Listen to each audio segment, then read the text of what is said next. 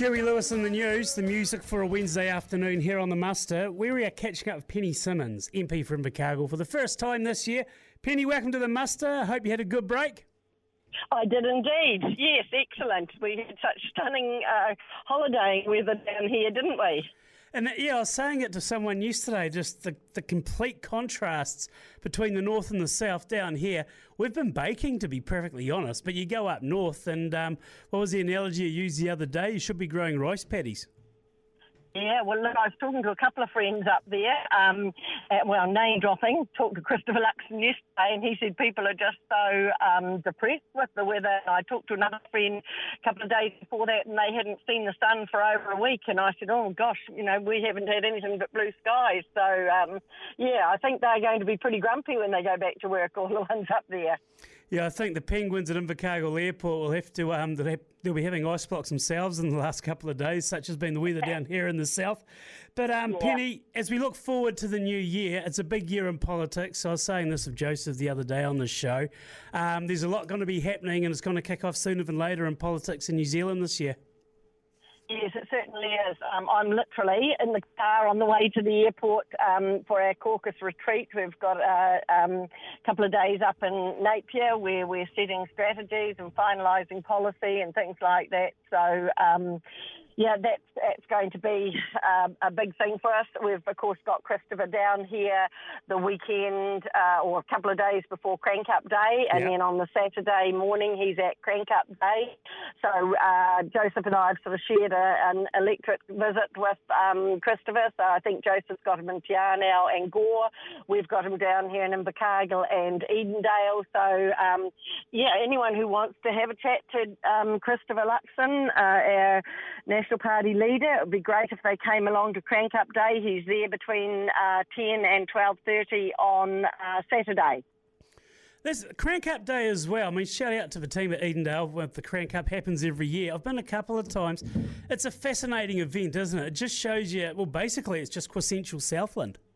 Oh, look, it's fabulous, and that's why we really wanted to get Christopher along to it, because people from all walks of life, people from town, people from country are there. It's got a great atmosphere. Unfortunately, we could only get him there for a couple of hours, but certainly if people want to get along there early on that Saturday morning, it would be a great opportunity to have a yarn to him. Now, as far as the caucus retreat this week in the Hawke's Bay that you're going up to, what's some of the key points that will be coming up, you think? Just looking at a strategy for 2023? Yeah, and also making sure we've got really good policy. We had good policy last time, but people weren't ready to hear about policy. It was all about COVID. This time, certainly the economy is foremost in people's mind and where the economy's going. And so we've got to show that we've got a plan. We're ready and waiting to get into government if we're given that privilege, and, have a plan to go forward with the economy, with things that are worrying people like crime, like education, like health. So we're focusing on things that matter to people. It's no good us sitting up there making up policy on things that aren't important to people, but we know that foremost in people's mind is the economy, is the health system, is the education system, how we're dealing with agriculture. And so we've got to be focused on the things that are foremost in the public's mind. We talk about agriculture and just the horrific weather they've talked about up north, or we've talked about up north recently, being sanitised down here in the South Penny, and all these trees/remains blocking up creeks, over bridges. The images we've seen have been horrific, for want of a better word, but sadly there's a real good chance this is just going to be happening further and further into New Zealand's landscape down the line as we go towards tree farming. Absolutely, because, we've got to be really, really mindful that we don't create one problem by trying to solve another problem. And I think that hasn't been thought through well enough. And certainly you see the vision of it on TV where there's these terrible blockages being caused and dams being created and bridges being taken out. And so that's what happens with forestry. There's a lot of rubbish left behind, and if it isn't cleaned up, then those are the things that happen. And it's all very well saying, carbon farming, the trees won't ever be harvested. Well, they do eventually fall down. There will be problems. problems. So, yeah, look, there's places in New Zealand where we should be planting trees, but by golly, there's an awful lot of places where we shouldn't be. What about for you personally, Penny? What are you most looking forward to this year? Well, it depends what happens. Christopher's got a bit of a reshuffle coming up soon, so I'll be just pleased to play my part with what I'm given, with my portfolios that I'm given, and hopefully get a chance to use the experience that I've built up over the years. You look at the business acumen, like yourself, of what you've achieved down here in the south as well, and a lot of the minds that are in the opposition and politics. It's a pretty hard game to be involved with at times, isn't it? So when you sit there and look at the short term, looking at the long term, more often than not, it can conflict what you actually hope to achieve, can't it? But that's just the way it works. Well, yeah, I mean, everything's compromise, isn't it? The things that we'd really like to see happen down here in the south, of course, are all around agriculture and the rural sector.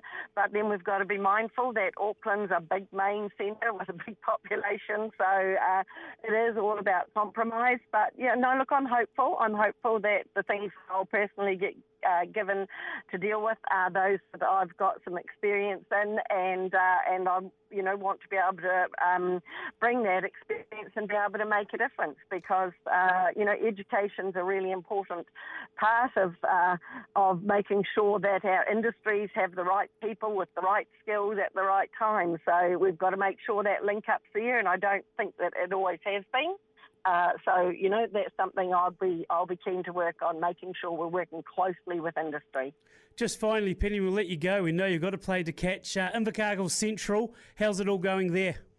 Oh, look, it's looking fabulous. I was in there yesterday, and there were lots of people around, and yeah, look, it is. It's looking fabulous. It's just such a credit to those that were involved in it, Scott and Joss and all the others that, of course, did all the work as well. And it's just an absolute game changer for Invercargill and Southland. Penny Simmonds, MP from Invercargill, appreciate the time and the muster as always. Happy travels today. Thank you. Bye. Penny Simmonds there, MP from Invercargill. Where this is Wednesday afternoon on the muster, don't forget as well, this evening, Wednesday Night Country, it is back with Tiny and Nathan from 7 o'clock, thanks to Regional Ford. We're up next, James Edgar, farming at Muir Flat for the first time this year.